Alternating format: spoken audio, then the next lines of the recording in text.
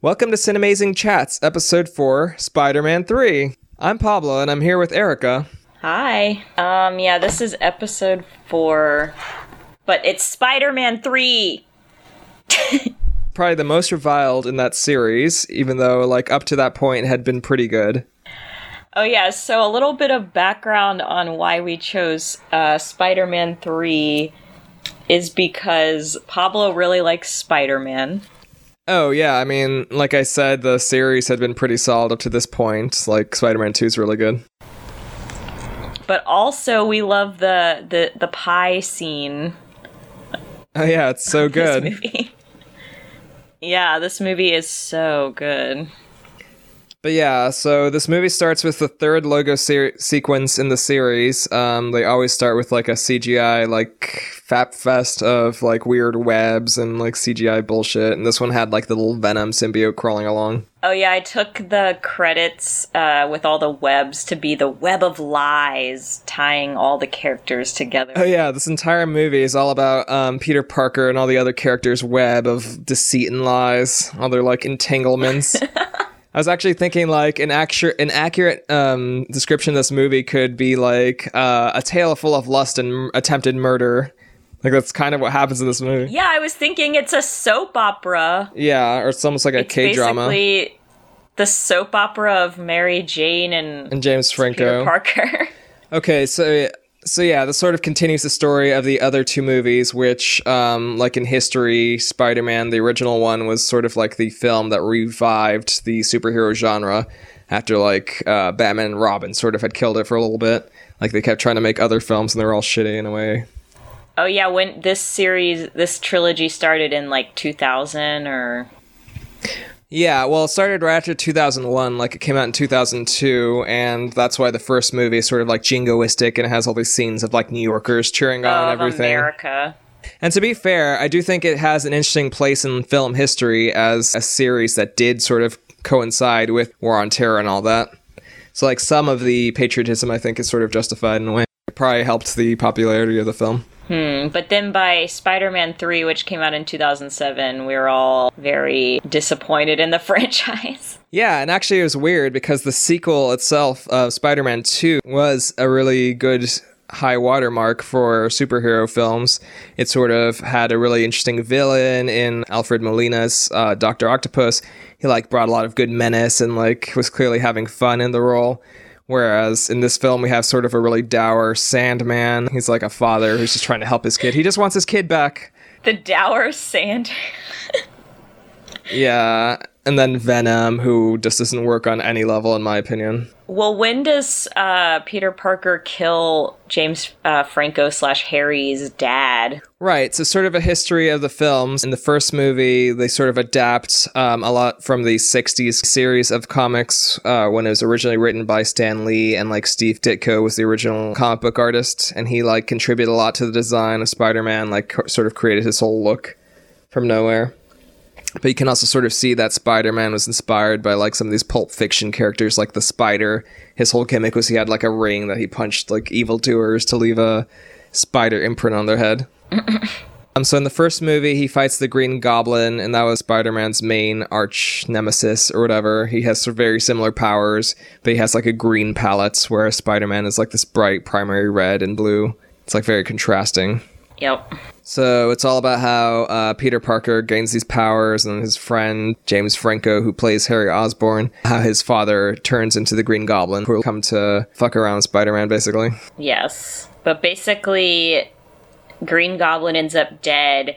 Harry wants revenge, and then they really play up the fact that for a bit he doesn't know that Peter Parker killed his dad, I guess? Well, no, so Spider-Man 2 sort of follows the whole thread where Harry's, all pissed off at Spider-Man. Oh, yeah, I got confused. Harry gets amnesia in this movie and forgets all of that.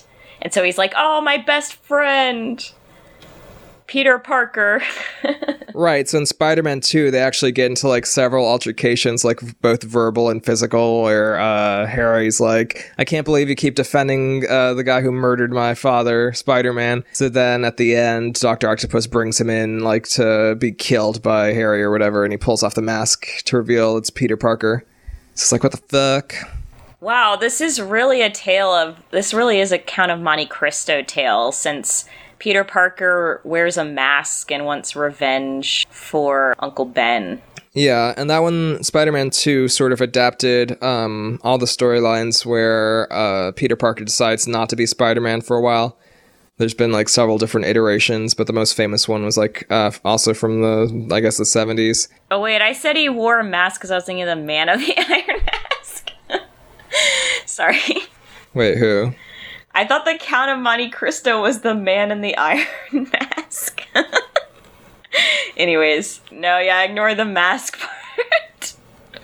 They introduce Mary Jane in the comics, and she's like this very like beat-centric, like she calls Peter Parker Dad all the time. She's like, let's go on a ride on your moped, Dad, or whatever like that. What? Yeah, she's like, don't be such a slang back then. Yeah, don't be such a square, Petey. Wow. That's where all the tiger like references come from. Oh, this was before nerds were cool, so he's a square. Right, and she's like a free-spirited hippie. And also in the movie series up to this point, I thought Kirsten Dunst had been playing her like really sympathetically. This film sold her character out in a way. The whole point of Mary Jane, she's very like happy-go-lucky and freewheeling and stuff. Oh yeah, this one she's a huge Debbie Downer. Yeah, she's just like brooding and obsessive. She's the square. But yeah, we also said this film really riffs on the whole thing about like temptation or whatever. Like everyone in this movie is sort of tempted to be their like worst selves, and they sort of give into it.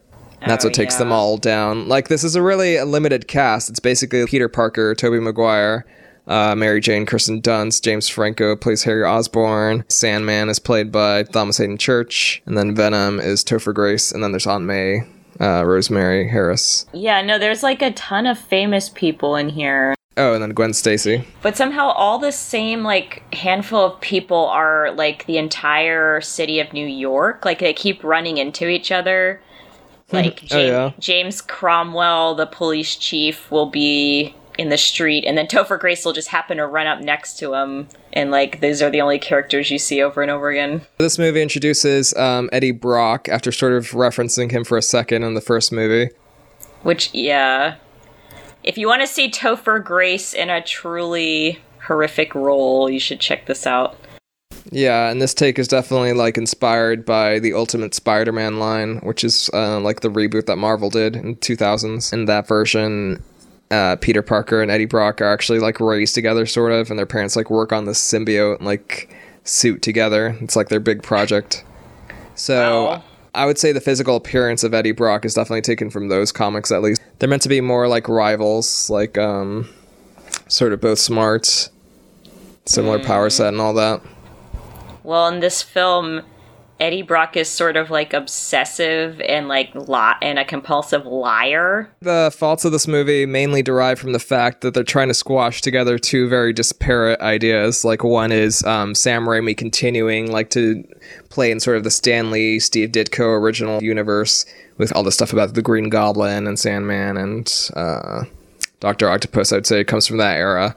Whereas I think the producer, Avi Arad, sort of wanted them to include the 80s-ish Venom character and all that stuff about the black suit. That sort of makes the tone really dark, where it doesn't necessarily need to be. Like, it should be light and fluffy, like the other two films were, whereas this one, like, skews it way darker for no apparent reason.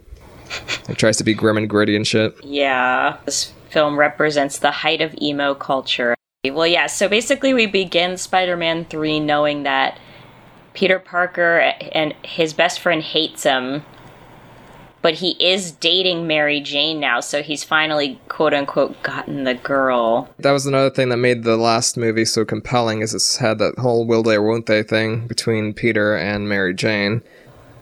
And now that they're actually together, they're terrible. Yeah, that's what the writers always do on these things. They're like, well, now that they're together, we gotta break them up for some contrived reason. Oh, yeah, and also we know that Uncle Ben's killer is safely behind bars, or so we thought. This whole movie basically starts with Peter on like an upswing, like everything's going really right for him finally, like they're throwing him parades, everyone loves Spider-Man. They're like sick of how great he is. Oh yeah, it's really going to his head. Tobey Maguire makes all these like silly kind of hammy faces throughout this film, and he's really eating up the limelight. I think you can sort of trace this along the lines of the other really great Sam Raimi movies, like the whole Evil Dead series, and of course Darkman from the 90s was his first take on comic book character. That was his original character. Actually, it was kind of like the Cobbler. He like switched faces with people using elaborate masks.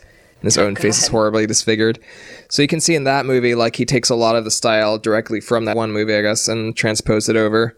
All the stuff with, like, the really tight angle shots, like the jump cuts and all that stuff, the really tight editing, tricks with sound and effects, that all comes directly from The Evil Dead.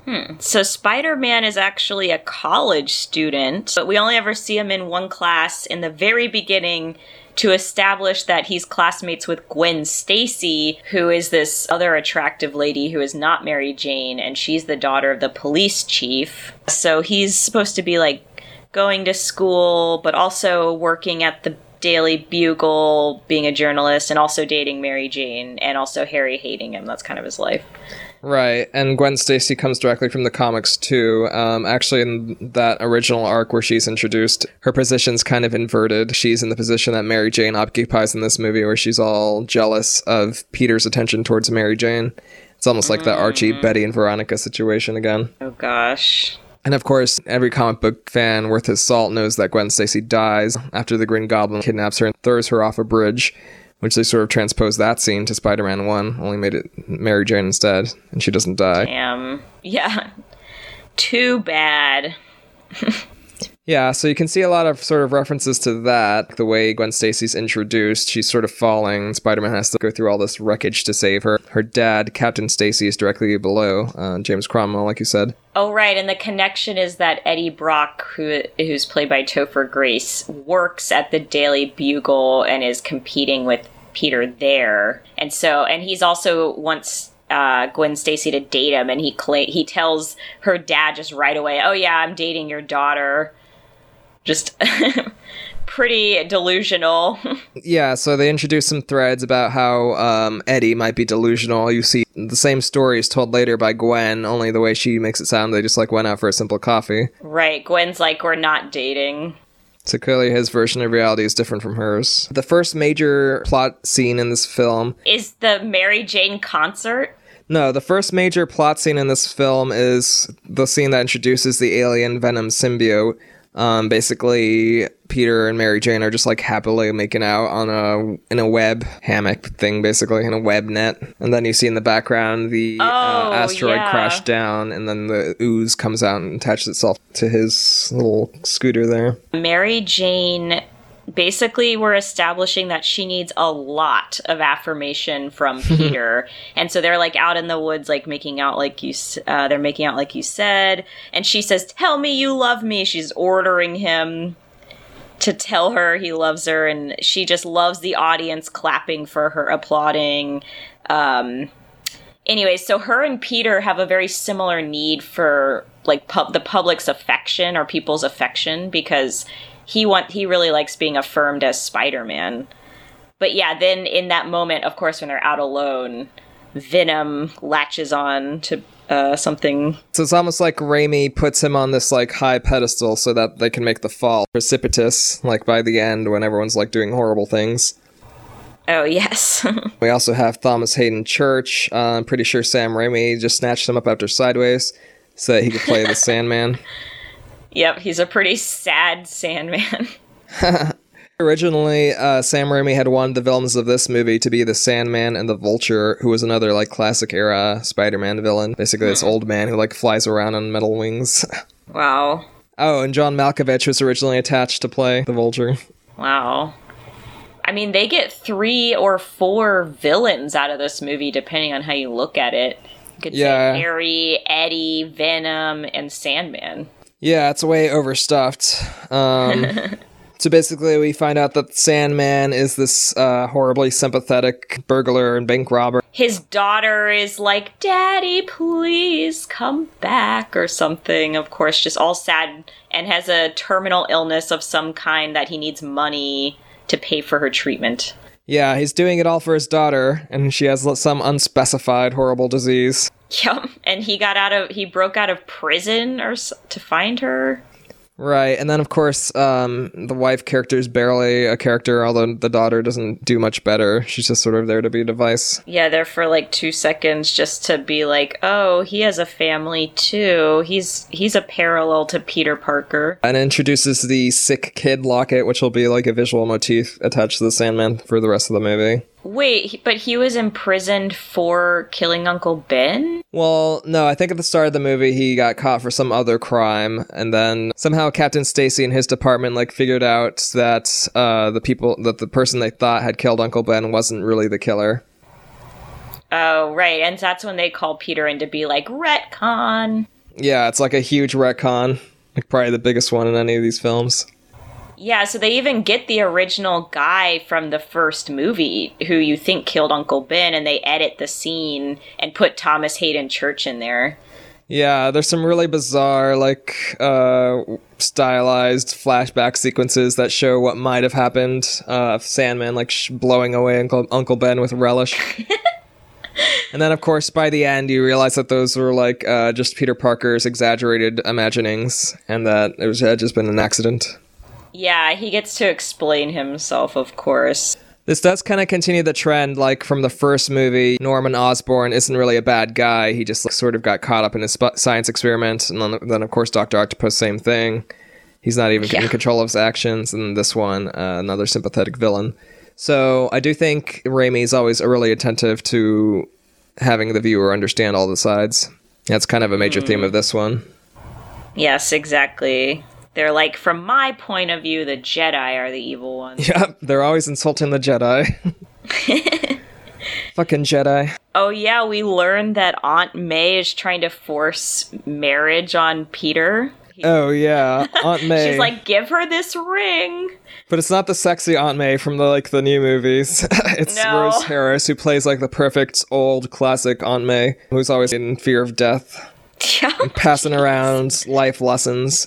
Yeah, you can see why Peter Parker's worried about his Aunt May. Yeah, so she just implores Peter to hold something special in front of her, but it's not his penis, it's a ring. It's her ring from when she got married to Uncle Ben. She tells like the whole embarrassing engagement story. Yeah, the whole tale of her and Uncle Ben's romance. I don't even remember what it was anymore.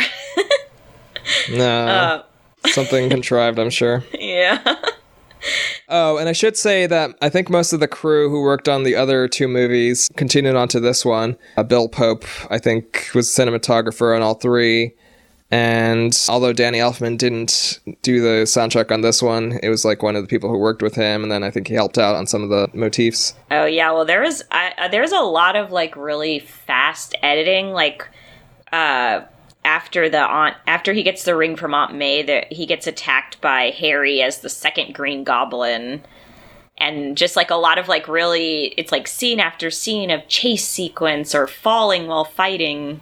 And actually, I would say this movie has probably the best special effects of the three and definitely has the most action. And I don't know, everything looks way more photorealistic, just the advance of technology, I would say. So they have, like, Harry, for example, wearing this ridiculous, like, extreme sports outfit, but you can also see that's clearly human. It's not just like a puppet or like a cartoon at this point. Oh, that's true. Yeah, it's just edited all really quickly so that, like, I had to really pay attention to take note of each scene or else, I'd be gone in a second. Yeah, but then that's the other benefit is, like, you have these young guys who are game to, like, do most of their own stunts or, like, probably a good portion. Like, you have Peter going to propose to Mary Jane wearing his, like, best suit and stuff like that. Instead of, like, the spider costume. Oh, yeah, so there's a lot of property damage when they fight, of course, throughout this. And also, yeah, Harry took Green Goblin serum, right? Because he gets hit in, like, every possible spot in this film. Harry gets really beat up. And yet he survives. So the last major scene in Spider-Man 2 heavily implies that he took the serum, like he just shows up to what's supposed to be Mary Jane's wedding. but then she doesn't show. Yeah, that's what happened in the second movie. She's a runaway bride. Oh no. That's also from the comics. It's J. Jonah Jameson's son, the astronaut, John Jameson. Ah. And actually, I think in the cartoon version of the Venom storyline, like, he's the astronaut that brings the symbiote back to Earth. Like, it's, like, attached to his suit or something like that. Oh my god, of course. Yeah, actually, there's a way better animated version of this whole storyline, like, from the 92 cartoon. It's way more satisfying. So these two are trying their level best to kill each other. Spider-Man's pulling out all his good moves, like he does that web catapult thing he always does, where he, like, launches himself at things. And all the while, Harry's hoverboarding. Yeah, Harry has like a Silver Surfer type thing, and he's just like flying around, throwing his goblin bombs and shit. Going through like narrow alleyways of New York. But yeah, finally Peter outwits him, like throwing out a single strand of webbing, like knocking him down, horribly injuring him, and then he gets convenient amnesia. Yeah, he gets specifically short-term memory amnesia. So he remembers that Peter is his best friend from childhood, but he doesn't remember any of the recent happenings. Oh, and also there's also a Sandman chase scene in all this, because they're kind of interspersing Thomas Hayden Church's story with everyone else's story and just going back and forth willy-nilly. And Sandman has a chase scene where he punches a police dog. The whole movie keeps like switching back and forth until the end. So they've chased the Sandman out onto this like science experiment that's for some reason being done out in the open to transform sand. I don't know. I don't even know what they're trying to do. I had to look it up. It's a particle accelerator. I don't know why they're doing that to sand. Yeah, it's some like gamma radiation Hulk bullshit. So there's like pull a switch and Sandman happens to like have hopped the fence right there. So he gets like bonded with the sand. Yeah, I don't know what it was supposed to be like. It's embedded in his DNA now. And the stupid scientists are like, oh, there's some weight on it. It's probably just a pigeon. Why don't we activate it anyway? Yes. Making sand pigeons. They're sort of like, oh, what's that blip? Oh, probably just a pigeon. Yeah, so we were like, how many pigeons have they turned into Sandman? Sand pigeons. Pidgeys! So then it switches back to Gwen Stacy, who's like modeling for a photography like campaign. And suddenly some crane like randomly goes out of control, like it has nothing to do with anything. Oh yeah, I thought maybe Sandman was controlling this crane for a second because they show him getting his sand powers in the scene before, and then all of a sudden there's just a crazy crane. There's just a crane going all over the place. Yeah, there's like a ridiculous crane accident that like shears through a building, causing like the floor to start to collapse. Captain Stacy arrives, and there's like a sort of a visual reference to the fact that in the comics he gets killed by like falling debris. Then you have Topher Grace introduced as Eddie Brock. Yeah, and just that he had the audacity to just go up to her dad and be like, and say, I'm dating your daughter. So he's taking pictures while Gwen's supposed to be modeling for a photo shoot, but she's a college student and the daughter of the police chief. I'm so confused. The next scene is when Harry Osborn wakes up in the bed and he has the convenient amnesia, and Mary Jane and Peter are there, and there's just like sort of awakening with him and just being he's hey, like, buddy. You're my best friends. He's really all like, I know that face. Yeah. He's like, I love you guys. They're like, yeah. Yeah, it's like a really cheesy, over-the-top scene. And Franco's like having fun with it, just like being campy. He's super campy. So then we get the Sandman student art film, which does actually have like a pretty good song underneath it, like whatever the Sandman theme is. And it's just showing off Sony's massive EP. Yeah, there's sand CGI of him transforming. Like they zoom in on the cellular level and then zoom out, and his whole body is transforming, and he has this emotional face made of sand. It's George Lucas's worst nightmare, just like all the sand. Yeah, Anakin hates sand.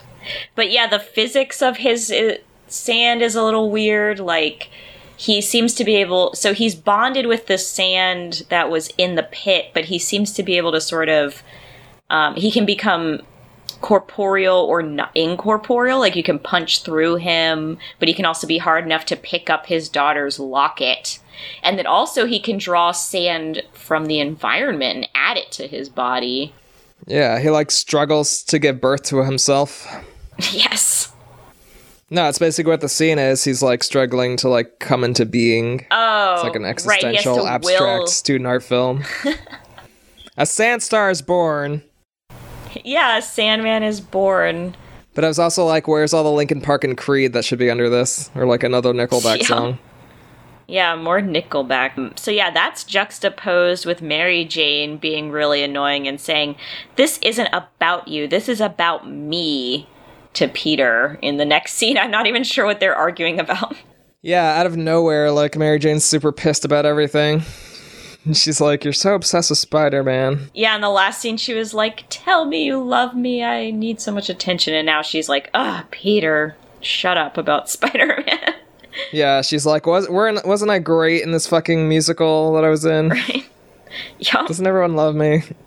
Oh, I also thought it was funny that Peter Parker read her a critic review, and Mary Jane said, it's like my father wrote the words, so she thinks that the critic sounds like her dad, so she has some daddy issues. Yeah, of course she has daddy issues as well.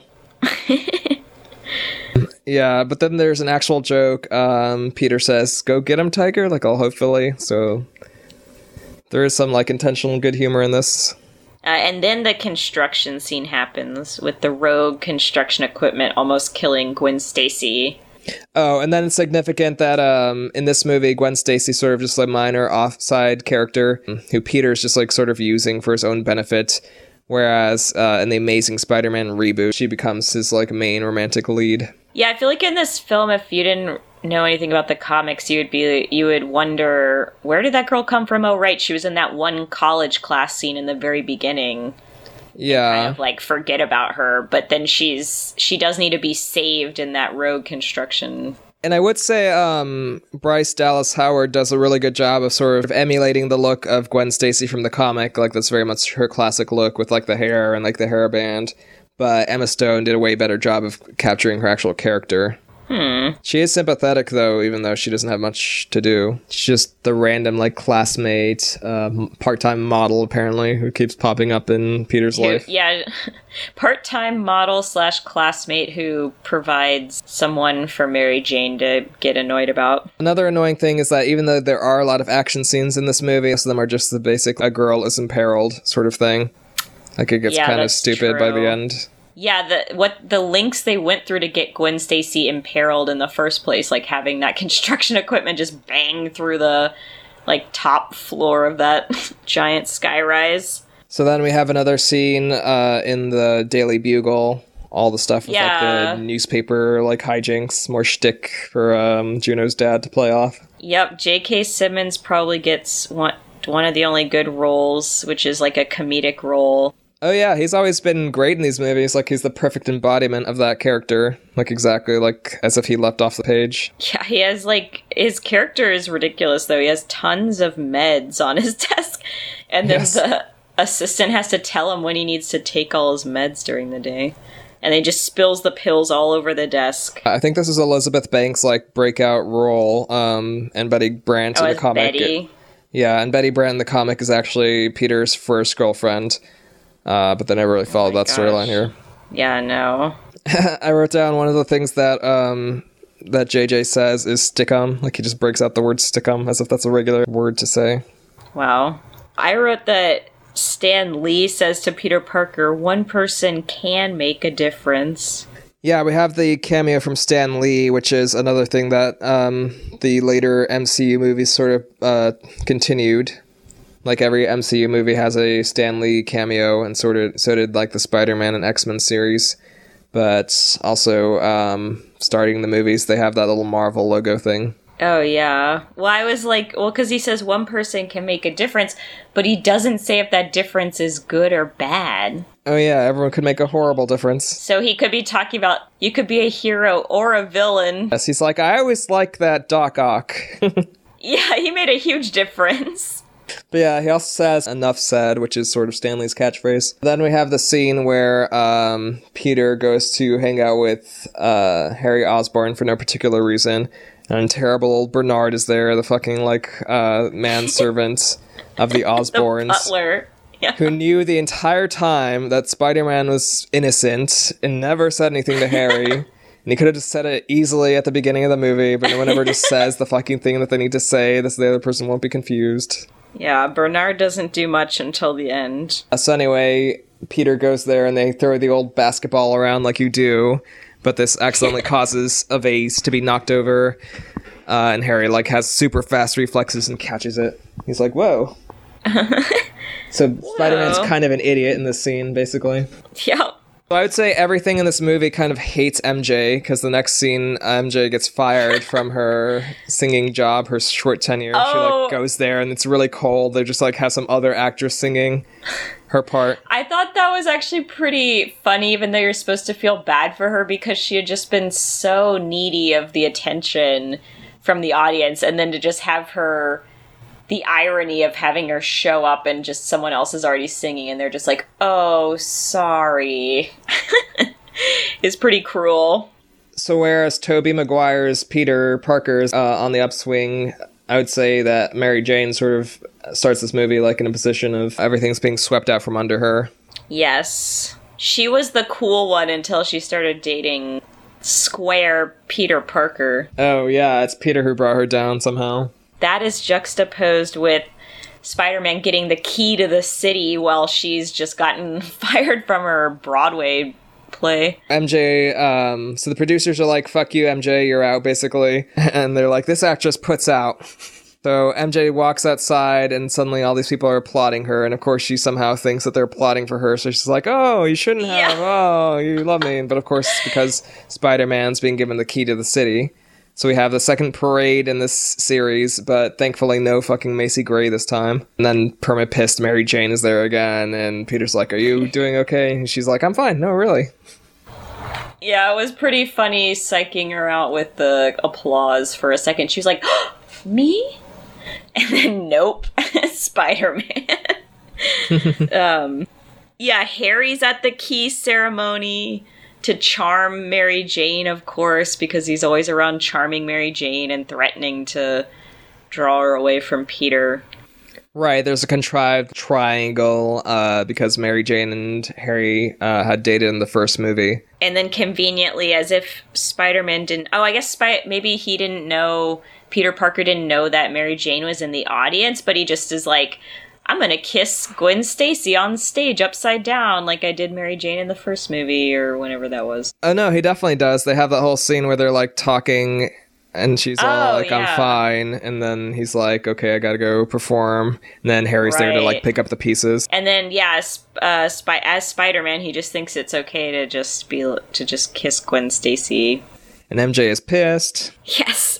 And then we learn the coolest power of the Sandman is that he can fly.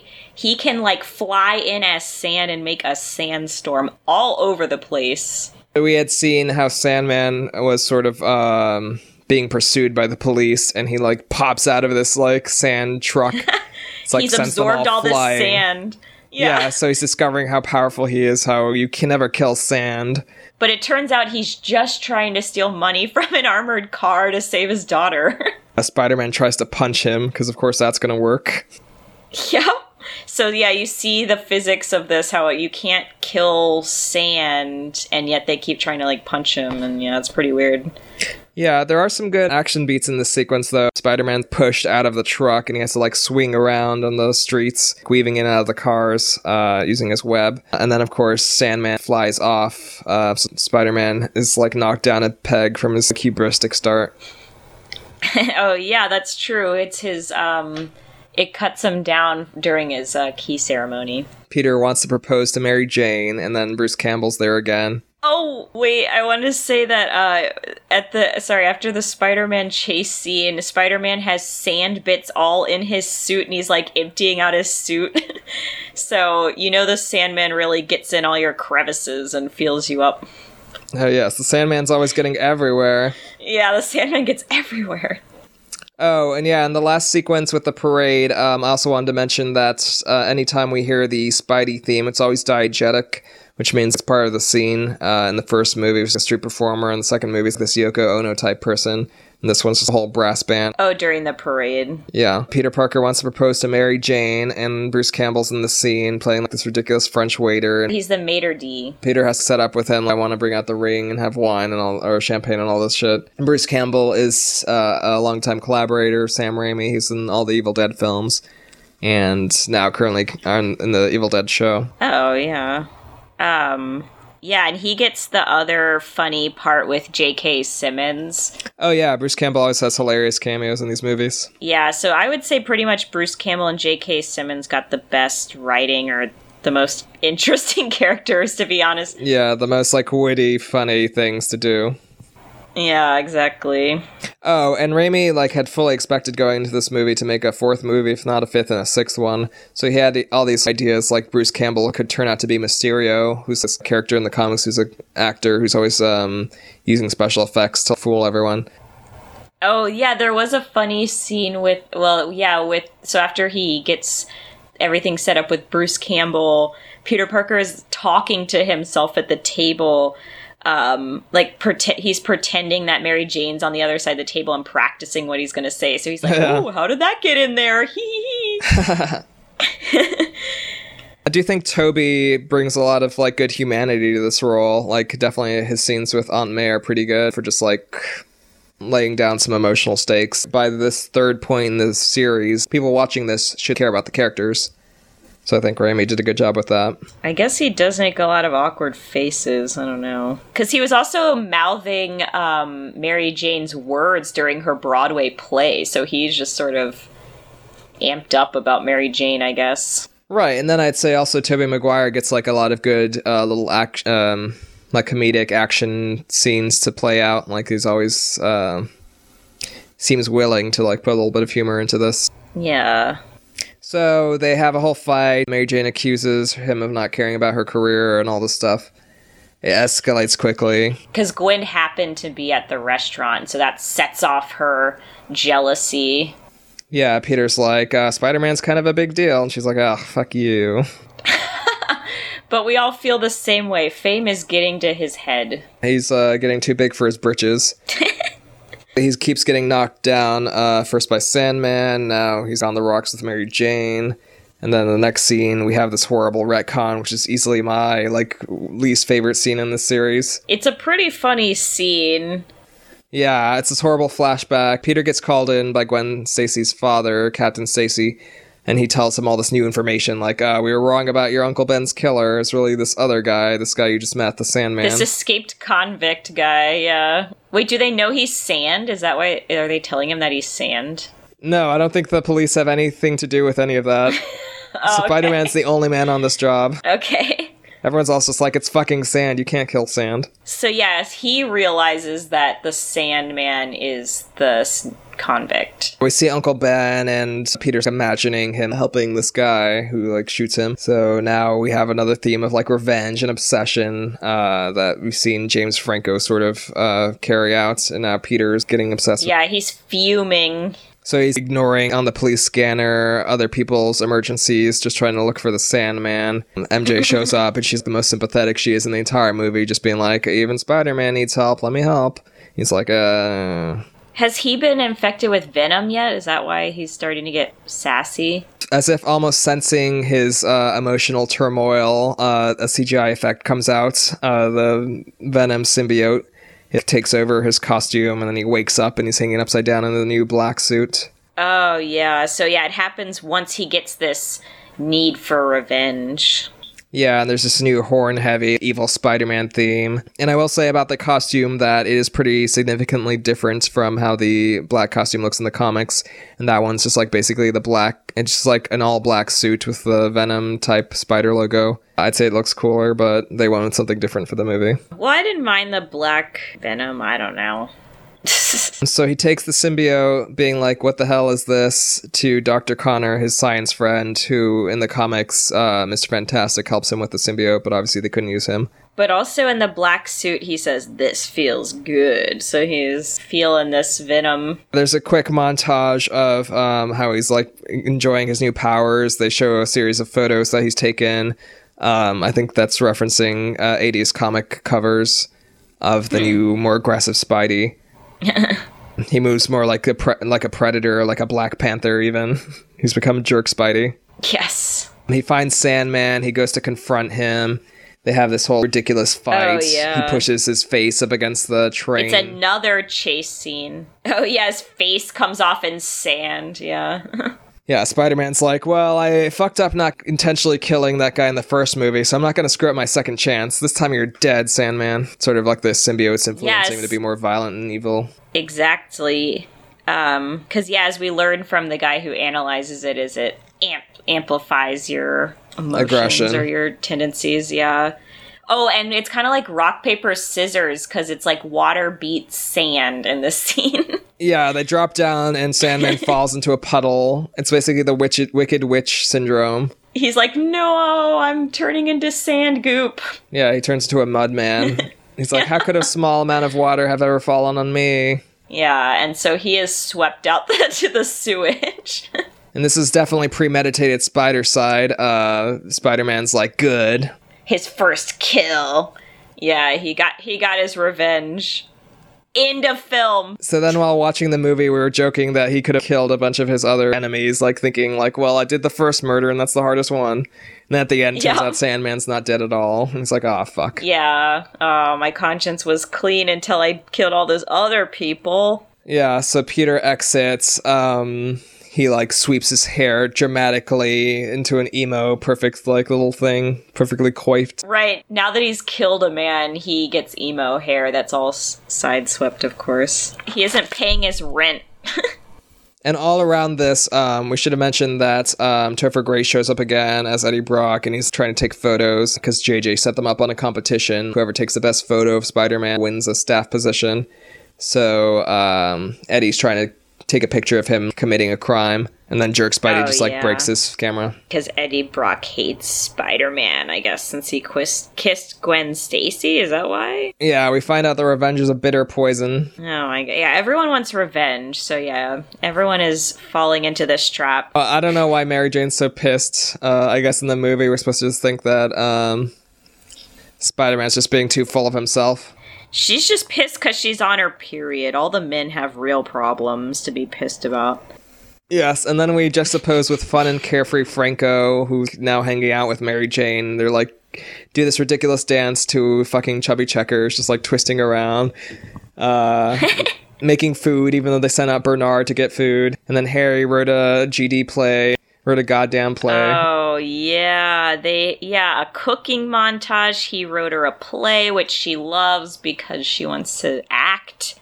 It is just beyond romantical. They share an illicit kiss, which is the mirror of Peter and Gwen early in the movie. Oh yeah, Mary Jane's really down in the dumps. She's like working at an established restaurant. It's not that bad. Oh, and Aunt May tries to... going back before that, Aunt May tries to fight for Peter Parker's conscience or like his soul, because she's like, Spider-Man doesn't kill people, and makes him feel bad for killing Sandman. Peter's all nonchalantly like, Spider-Man killed Sandman. He's a killer now. I'm glad that he killed that guy. And Aunt May's like, what the fuck? I didn't raise this kid to be like this. Yeah, she's warning him, like, don't go into the dark side. So anyway, Harry and Mary Jane are making out, but she breaks it up. Mary Jane's gone full dark side, meanwhile. Yeah, she's going dark-sided, but she has a crisis of conscience and rushes off with the case of the vapors. And Harry's like so pissed, so like blue-balled that he suddenly remembers all about his dad, and Willem Dafoe shows again, like he makes a quick cameo, which is nice of him to keep doing that. Which causes James Franco to remember, oh yeah, I'm a Green Goblin now. I have to take Green Goblin revenge. It's nice of him to keep being in these films. Yeah. Thanks, Willem Dafoe. So James Franco starts an elaborate series of manipulations. He kidnaps Mary Jane and tells her that she has to break up with Peter, like kill his soul. I have to say I love this tactic a lot more than the beat up on Spider-Man tactic. He goes full social sabotage here. Yeah, it's pretty good. So Mary Jane meets Peter on another bridge. Like there's bridges in this movie. She needs him to break up with him. Yeah, so Mary Jane's like, I don't love you anymore, I need to leave you. And then Peter's like, what are you talking about? And Mary Jane says, I don't know. I'm a pretty bad actress. Sorry, I just added that last part. Yeah. And on her way out of doing this, Harry is hiding behind a tree, and he's like, bravo. Yeah, just like smugly watching, having fun fucking with everyone. Now that he's lost his amnesia, he's gone completely handing Rogue. it up again. Yeah, so then Peter and Harry meet at a diner, which is the best scene in the movie. This is the best scene, the pie scene. And since we all know that good lies build on truth, Harry's sort of using the last scene he had with Mary Jane to be like, oh yeah, we're hooking up now. Yeah, exactly. Peter Parker's telling his best friend, oh my gosh, Mary Jane broke up with me, and why did you call me here to talk? And then Harry's like, ha ha ha, I'm the other man. Then Peter Parker leaves, and then a waitress comes up and says, how's the pie? Which we are to believe is in reference to maybe Mary Jane's vagina. Yeah, and then so... He's like, so good. He's like, so good, while he's still like chewing the pie. Mm-hmm. And then he's like looking back through the window at Peter Parker. Yeah, Peter Parker glances back. Across the street by now. And then a truck goes... Oh, he winks at him. Wink. A truck goes by. Passes and he's disappeared. He is gone. And Peter Parker just somehow. looks back at the camera like, what? Right, so then Peter Parker realizes that Franco knows, so he meets up with him at his penthouse, and I think this was actually the best fight in the movie because it has actual stakes, as Harry and Peter try their level best to kill each other. Peter Parker fights Sandman twice, at least, and Harry twice. It's a lot of fight scenes, that's all I'm saying. Yeah, it's maybe too many fight scenes. It kind of drags down the film as a whole, especially the last one. But this one ends badly. But now Peter Parker's coming out with the zings. He's breaking James Franco's spirits. He's like, oh, is little Gobby gonna cry? Your daddy didn't love you. We both decided we really enjoy this new bitchy Spider-Man. This new, undiplomatic Spider-Man. Yeah, cold and bitter Spider-Man in the black suit. And yeah, basically he explodes Harry. It's pretty brutal. Oh yeah, he catches his grenade and just tosses it back at him, not knowing whether it'll kill him or whatever. It's only Spider-Man, so he doesn't care. Yeah. But we both thought that actually when Peter Parker is possessed by the symbiote, it works a lot better than when Topher Grace gets it later in the movie. Yeah, that's true. Topher Grace is pretty horrible in this film. Or I did not like his character. He just plays the same smarmy, like that 70s show type character that he always plays. They go back to the Daily Bugle, and Eddie Brock has produced this new photograph of Spider-Man that shows him like robbing a bank, but really Peter Parker realizes... Yeah, he realizes it's been photoshopped. He says, I see pixels, J.K. Simmons. And that's actually what happens in the comics, too. Eddie Brock thinks he's taken a photo of Spider-Man committing a crime, but then he gets exonerated later. So, in this case, Eddie Brock has reasons to hate Peter Parker and Spider-Man. Oh, yeah. And then Peter Parker says, you want forgiveness, get religion, which I thought was a hilarious line. It was pretty good. But yeah, so emo Peter Parker has now kind of like, he rules the Daily Bugle because he's flirting with Betty. He got Brock fired. He demanded like double salary for his job now. Yeah, we see again that JJ has integrity because he actually fires Eddie rather than let him stay on. Oh, that's true. But yeah, there's this amazing sequence where Peter Parker's strutting down the street. It's sort of reminiscent of the scene in Spider-Man 2. But in this case, all the women find him physically repulsive. They're all sort of recoiling, yet somehow irresistibly attracted to him. Betty and Gwen are really attracted to him. Yeah, they're all like, what the fuck? There's something about him. But then the women that see him like doing his strut, they recoil. And he gets a amazing black suit, so just like a regular black suit. Oh, and of course, after all this, he's on the up and up, but we know he's really just under the influence of Venom. Yeah, everyone's going dark-sided. After all this, Sandman is still alive, alert. Sandman is apparently unkillable. He just like keeps resurrecting and building himself up. Once the sand dries out, he's good to go. Which some might find existential, the fact that he keeps building himself up from nothing. Wow. Yeah, he keeps willing his sand particles to rejoin into Thomas Hayden Church. Of his dad bod form. Yeah. There's so many webs. Everyone is someone's Harry.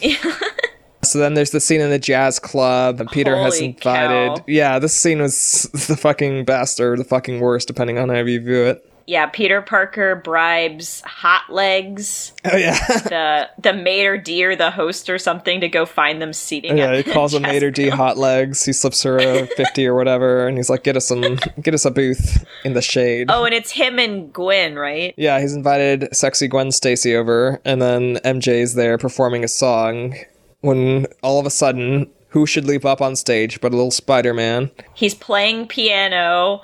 Yeah. Secretly at first. Yeah, Peter's using all his powers, like just like flagrantly leaping about and like doing pirouettes and shit and just like jumping onto chairs. Saying, now dig on this. Yeah, there's like a close-up on his thrusting. mouth. It's like really elaborately, almost like a Gap commercial from that era, like 90s era, of just like jazzy bullshit. It kind of reminded me of the fake like Yaz flute from... Anchorman. Oh yeah, it was like the Yaz flute scene in Anchorman. It's easily the most embarrassing scene in the franchise, because I don't know if it's supposed to be humorous or not. Isn't it supposed to be him being really horrible to Mary Jane? Immediately after the scene, Mary Jane's like, what's wrong with you? And then he gets into a fight with the bouncers and like hits her by accident thinking it's somebody else. Oh yeah. She goes falling to the ground. And then Peter's like, oh wait, Spidey never hit a lady. It was an alien. Exactly. It wasn't me. It wasn't me, girl. Babe, wait. But no, yeah, he had brought Gwen there just to make Mary Jane jealous, I guess, because he knew she worked there. So that was pretty douchey of him. Yeah, but then Gwen's still sympathetic somehow. She's like, you did this just for her? Like, what's wrong with you? Oh, I thought she was mad because she left. She was like, oh, you did this for her, not for me, basically. She was. That's what I'm saying. Like, you can feel bad for her because she's just like a sort of an innocent. Yeah, she doesn't get much part except to kind of be like, oh, Peter Parker's a cute guy, and then not realize, yeah, he's like dating this other lady. Right, so in the comics from the 70s, they sort of have this whole arc where Aunt May's sick again. Peter Parker's like wandering around in a daze and in a cloud of his own thoughts. And you keep seeing all his classmates being like, what's wrong with that guy? Why is he so full of himself? That's sort of how like Gwen Stacy's introduced. She's like, oh, that guy's such an asshole, but I can't resist him. The guy is such an asshole, but I can't resist, yeah. So then we do get some nice emo Spidey shots. He's all posed around this cathedral. Yeah. Somehow it's faded. We get all this like Catholic mass music. He like leaps up under the bell and starts banging on it, which somehow causes the alien to remove itself from him. And down below, Eddie Brock suddenly come in. Oh, I guess he's kind of fighting with it on purpose because he's mad at what he's become a little bit. Peter wants to separate from the symbiote. Yeah, and Topher Grace and him happen to go to the same church. Yeah, they attend the same Sunday Mass, which we didn't realize this whole time. Spidey's Catholic. They have that other thing in common. So then the Venom shit oozes down the web onto Eddie Brock. Who had just prayed to God to kill Peter Parker or Spider-Man? Peter Parker, yeah, he wants Peter Parker dead. Which is the weird part. Oh, because he lost him his job. He got him fired, yeah. He prays for him to die. Yeah, so this movie confirms that God is real, but he works in extremely ironic ways, since we, the viewer, knows that Venom will die by the end. Oh, exactly. And then we get probably what's the only cool Venomish scene in the movie, which is where Eddie gets possessed and he leaps out at the screen. Yeah, he has the full mouth, unlike Spider-Man. His mouth becomes very Venom-like. And that's kind of what happens in the comics first, when puts on Spider-Man, it just looks like a suit, and then it becomes more alien symbiote-ish after it bonds with Eddie Brock. His heart was made of venom already. Yeah, and in the comics, he always refers to himself as we, like the royal we. We hate Spider-Man, stuff like that. So now Peter Parker thinks he just got rid of Venom, doesn't know that it attached to Eddie. Then Venom and Sandman strike a deal to kill Spidey. Yeah, so Peter thinks all his problems are behind him. Meanwhile, there's a very, like, Batman Forever, Batman and Robin type scene where the two villains meet up and it's like, why don't we try to kill the Spider together? Yeah, we can really take down Spider-Man if we work together. So then it, like, sort of really rushes into the last little reel of the film, I thought. We have all the pieces in place, I guess. Everyone hates each other. Everyone's, like, tried to kill each other. Now they all really hate each other and then want to just kill everyone. Oh, and I should mention that Venom's power is that he knows everything that Peter knew. Like, he has all his memories from before. So that's how he knows who he is and how to get at him. Oh, interesting. But they don't really mention anything about Venom in the film. Grace, yeah, they don't tell you, they don't explain that. So yeah, Topher Grace probably knows a lot of creepy things about him. But yeah, every character's really been just brought down, like Sandman's an escaped convict that's turned into sand. He's just trying to get money for his daughter. Like, Spider-Man's been brought down. Yeah, how will it all be resolved? By, like, a really unmemorable sequence. Yeah, exactly. So there's a horrible newscaster bit with these two really cheesy actors who I'm not sure why they're so cheesy. Maybe there's like an extended cut where it's less ridiculous. But they just keep being like, oh, there's this lady in peril. How will she be saved? And then like Spider-Man's getting beat on and they're like, this is hard to watch. So there's like a Charlotte's Web type message that Venom has scrawled up in the sky. Peter Parker's trying to enlist Harry's help, and he has to have his face horribly scarred. He's the Two-Face. Somehow he's still alive, but now he's Two-Face. A creepy Bernard comes out from the shadows after Peter leaves and is like, I've seen things in this house I've never told anyone. I've seen them.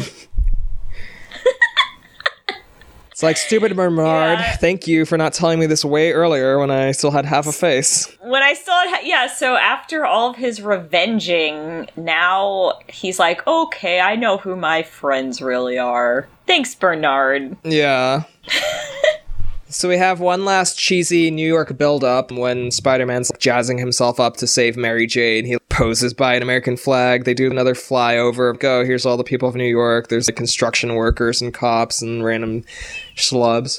I did not like that part where all the people of New York were standing right underneath this whole fight scene with a giant Sandman and all these construction equipment, and they're just like not even worried about stuff falling on them or that there could be stray debris at any moment or that the Sandman could fall on them. They're all just like, yay, cheering for Spider-Man. I think they made a dramatic mistake in this whole sequence when stakes are really small. It's literally just Mary Jane again. It's just Mary Jane. Yeah, even the first movie had the peril of, oh, all these kids might die. This one's just Mary Jane is in danger. I get the idea, like they just wanted to make it really simple and straightforward. Guy needs to save girl, but I don't know, it didn't work for me at all. Yeah, it was pretty cheesy. And so, it's actually two guys fighting to save Mary Jane and two guys trying to kill Mary Jane. Well, I guess the Sandman's not trying to kill Mary Jane. They're just trying to lure Spider-Man in to kill him. Right, they have a 4-way tag team up where it's Green Goblin, Spider-Man versus Sandman and Venom. Yeah. There is a lot of good Sam Raimi-ish touches in this sequence, a lot of fast editing. There's the nice scene where Venom's kind of like sneaking around the shadows. When I heard that Venom was going to be in this movie, I was really excited because if anyone knows how to do scary, menacing stuff, it's Sam Raimi. But somehow there's only like one scene that really takes advantage of the horror movie potential. So a lot of falling and fighting because Mary Jane is up in the air. Venom has a web like Spider-Man. Did he copy Spider-Man? When Spider-Man has the symbiote on, he has like a different type of webbing that shoots out the top of his hand. And then Venom just keeps all the spider powers since it was like bonded with him. Which doesn't really make any sense, but you know. It's sort of like the 70s, 80s cosmic alien references that they had in the comics of the period. Right. So there's a really cheesy, Sandman has learned a new power where he just like sucks in all the construction sand and he has all these bits of cement and shit in him. And he's crushing down on Spider-Man who's being sacrificed in a very Jesus-y pose. So then Harry shows up and... Oh, Harry's the Deus Ex for that. Aren't you glad I came? And he's like, so glad you came. So glad you came. So glad you... There's a little more JJ shtick where he tries to buy a camera from a little girl, and then he's like, where's the film? And she's like, that's extra. Oh, yeah. And he doesn't just smack the little girl. This annoying New York kid already selling fake cameras. Oh, wait, and I was thinking, didn't the crowd think that Spider-Man was fighting another Spider-Man since they had seen the black outfit Spider-Man, and now Venom looks like that? There's some quick throwaway line where they're like, well, at first we had thought this was the new black suit Spider-Man. It turns out to be a new person. They just are like, oh, but someone else, we don't know how, we know, but okay. Yeah, it's like really, that's what I'm saying, like the third act's very rushed. I don't know why, because the movie in total is like 2 hours and 20 minutes. Yeah. Actually, until this sequence, like until the jazz club, I would say the rest of the film had been pretty solid up until that point. Even the pie scene? I mean, that was supposed to be cheesy and like sort of funny and ridiculous on purpose. Because that's Sam Raimi's thing. There's some good team-up action, sort of pre-Avengers, where Green Goblin's tossing around Spider-Man and they're taking advantage of each other's powers. They'll take out the giant Sandman. But yeah, ultimately, Harry has to die the same way his father died, right? Yeah, so then they've taken out the Sandman and Venom's coming after Peter Parker. Yeah. But then Harry heroically sacrifices himself. And we're like, oh, he could still be alive, but then he, like, gets thrown down this entire, like, flight of stairs. So, like, probably dead. Yeah. But yeah, it was like his dad got impaled by the spikes on the hoverboard or something, so he dies. Yeah, it's all very ironic. Yeah. So clearly, Harry and Eddie both have a death wish. We get Spider-Man again, sort of taking out his enemies using his like wits instead of his powers. Yeah, in the second movie, there's just a really quick thing during the third act where you think there's going to be another fight. Instead, Spider-Man just tricks Dr. Octopus into grabbing this electric line, which knocks out evil tentacles. Or in the first movie, he just like uses his reflexes to get out of the way of the glider in time. And just like that, in this movie, he uses his knowledge of acoustics to sort of bang all this metal together. It makes like this sound cage around the Venom creature. They should have been like, he should have been like, oh, I'm taking acoustics, this physics class right now. There might have been a throwaway line like that at the beginning, but I don't really remember. Like, they mentioned it really briefly. Like, he might have been talking to Gwen Stacy about it. Okay, yeah, they were in some class together. Yeah, Anyways, so yeah, he basically figures out that the bell ringing upsets Venom. Of course, he has a similar weakness, like water. In the comics, Venom has, like, a few different weaknesses, like fire and sound. Well, then you shouldn't go to New York, symbiote. New York City. And again, the 90s cartoon version of the story plays around with a lot more of that. Like, I don't know, there's people with, like, sound cannons who are trying to take out the Black Suit Spider-Man and stuff. But yeah, so he traps him with sound. Yeah, Spider-Man traps Venom, like, uses his web to pull out Eddie, and then throws a Green Goblin grenade to, like, blow up the symbiote. And Eddie, like you said, has a death wish, of course. He's like, no! And jumps onto the explosion. Yeah, gets blown up. Which is weird, because I thought I'd heard originally that they had been thinking of doing a Venom spin-off movie, so, like, why kill them off? But whatever, doesn't make any sense. I feel like you'd have way more self-preservation in real life, but okay, yeah. So Peter Parker confronts the Sandman, who's, like, sort of been watching.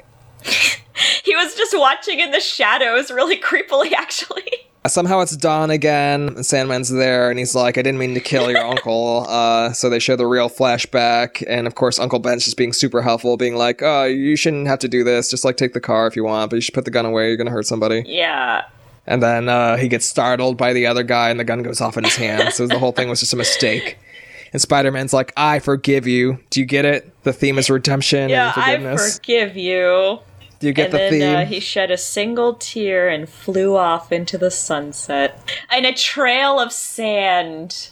Yeah, flies off to Naboo. Yeah, it was a really weird ending to his character. Did he get the money to save his dying daughter? I don't know. Right, we have no idea what happened to his family or his daughter. We don't really care. I kind of thought it would have been cleaner if he had just, like, sort of dissolved, like, purposefully. Yeah, like, just sort of dissolved all his atoms, be like, I can only die if I will like you said, he had to keep willing the particles to come back together. So maybe, I thought he was going to do the same thing, basically, what Eddie did, jump onto the explosion and just be like, well, I can't save my daughter. I'll kill myself too. Everyone just explodes. Yeah. Basically, every action you have has so many consequences. He can't just be like stealing for his daughter or whatever. Yeah, it becomes a Zen Buddhist. He's like, better not to do anything at all. So he ascends into the sky. He flies off to the Lost Islands where he'll have fun with those people for a while. So he gets a good ending, maybe. He gets forgiven. And then we thought, like, overall, the theme was definitely something to do with free will. Like, it's how all these characters are, like, tempted to the dark side, but then they realize that they have to be, like, true to themselves. Well, yeah, Aunt May tells Peter Parker, even when he's got Venom attached to him, that he's a good person. He's a good person. So he's just destined to be the protagonist. But Thomas Hayden Church, is he not a good person for trying to save his daughter? But he is fated to be the villain. Therefore, these characters almost have no free will, and they're just playing these roles, these archetypes. Oh, God. It is Kafka-esque. I just thought this one week we could have a time when we didn't talk about Kafka and all his stories he wrote about men who wake up as bugs. Oh, wait. Yeah, it's another film about a metamorphosis. So yeah, I think this film definitely suffered from like lack of a real vision. It wasn't that cohesive. Like it was 3/4 of a good movie, and then I like sort of stapled on Venom, like quick rewrite.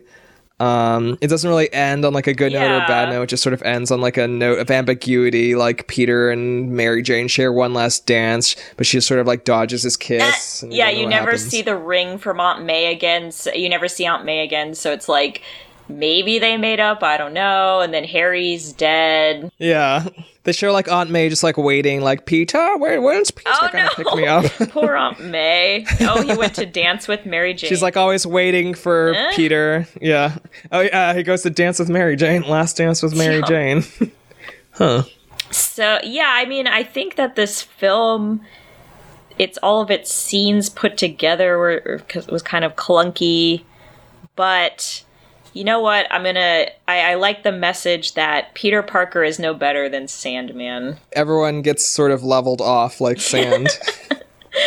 It's just dry and it just gets everywhere. They crush down the sand castle, and then it's just like a field of sand that can form itself into a human if it wants, and imbued with human characteristics. If that is an existentialist, I don't know what is, because that would be like your existence. Oh God, it's existential. Essence. You could choose your essence. Yeah. The Sandman could will it to happen. So yeah, not really a terrible film, but definitely like that last quarter just was unnecessary, and they really wasted like the Venom potential. Like they could have made like a whole horror movie out of it if they had wanted to. Yeah, it seems really hard to juggle that many storylines or that many people. Protagonists, antagonists. Yeah. Really, they should have done a third movie, not had any of the Venom stuff. Maybe just set up the like Eddie Brock character, and then like at the end of this movie, they could have had him bond with the symbiote. Then start the next movie and have a whole movie to like develop this Venom character, not just have it like grafted on with this terrible. Explain it. Yeah, with this terrible like whatever that voice Topher Grace was doing. Any of his like action antics weren't that entertaining. Like there was one scene where him and Spidey are sort of falling down, and he's like using a lot of his like Venom powers, like creating shields out of symbiotes and shit like that. But aside from that, it's like not that arresting or interesting. He's not like the dark anti-hero like he's supposed to be. It was almost like overly simplified, but also too complex. Is like too complex in that they try to take on too many villains and stories to tell, but then they try to make all of those people like everyone in New York. So in that way, it's kind of like oversimplifying New York City. So if they'd maybe just picked a good storyline, like you were saying, and not try to cover every quote unquote everyone in New York City. Just really picked a good angle and banged down on it or whatever. Yep. I think they should have kept that really good romance angle between Mary Jane and Peter Parker. Yeah. That was my favorite part. Well, no, they did kind of make those characters unlikable in this one, whereas in the other ones they were like a lot more sympathetic, sort of down on their luck, underdogs. Well, maybe it's meant that maybe they shouldn't be together because they both need too much attention. Right. So, yeah, basically like much like the Batman series franchise pre-Nolan, the Spider-Man franchise was rebooted in 2012 with The Amazing Spider-Man, where they replaced Tobey Maguire with Andrew Garfield and had Emma Stone as Gwen Stacy. Mm-hmm. Sort of a different feel, maybe more related to the high school years. Huh. But yeah, that was the end of the Raimi Spider-Man films. And then, of course, we have the recent Marvel iterations. Oh, yeah, it's gonna keep going. But, yeah, Howard the Duck had this one beat for the first Marvel movie.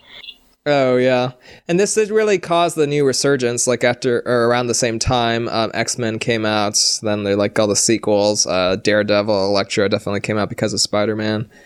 There was the original Hulk films. Early 2000s, yeah. Ghost Rider, basically all those films. They all came around because of the Spider-Man boom. Well, do you have, I don't know, a take-home message of this film or a final thought on this film? My take home is that I love the take and bake Sandman cookie sheet. You just like scrape off the sand and like put it in the oven, break off the cookies. What? This is a product that was released for this film? I guess my takeaway is that the Sandman and Franco and Mary Jane and Peter story were pretty good. But then everything else around that's the really forced Venom stuff didn't work at all. And overall, the thing seemed sort of forced. Well, let's see. The Count of Monte Cristo is also about, like, revenge and forgiveness, and I was wondering if there's any kernel of truth there, any nugget of truth. I'm sure, I'm sure all the screenwriters are always, like, referencing everything. I'm sure that the theme of this movie was, like, sort of that revenge is like a poison. Yeah. So forgive and forget.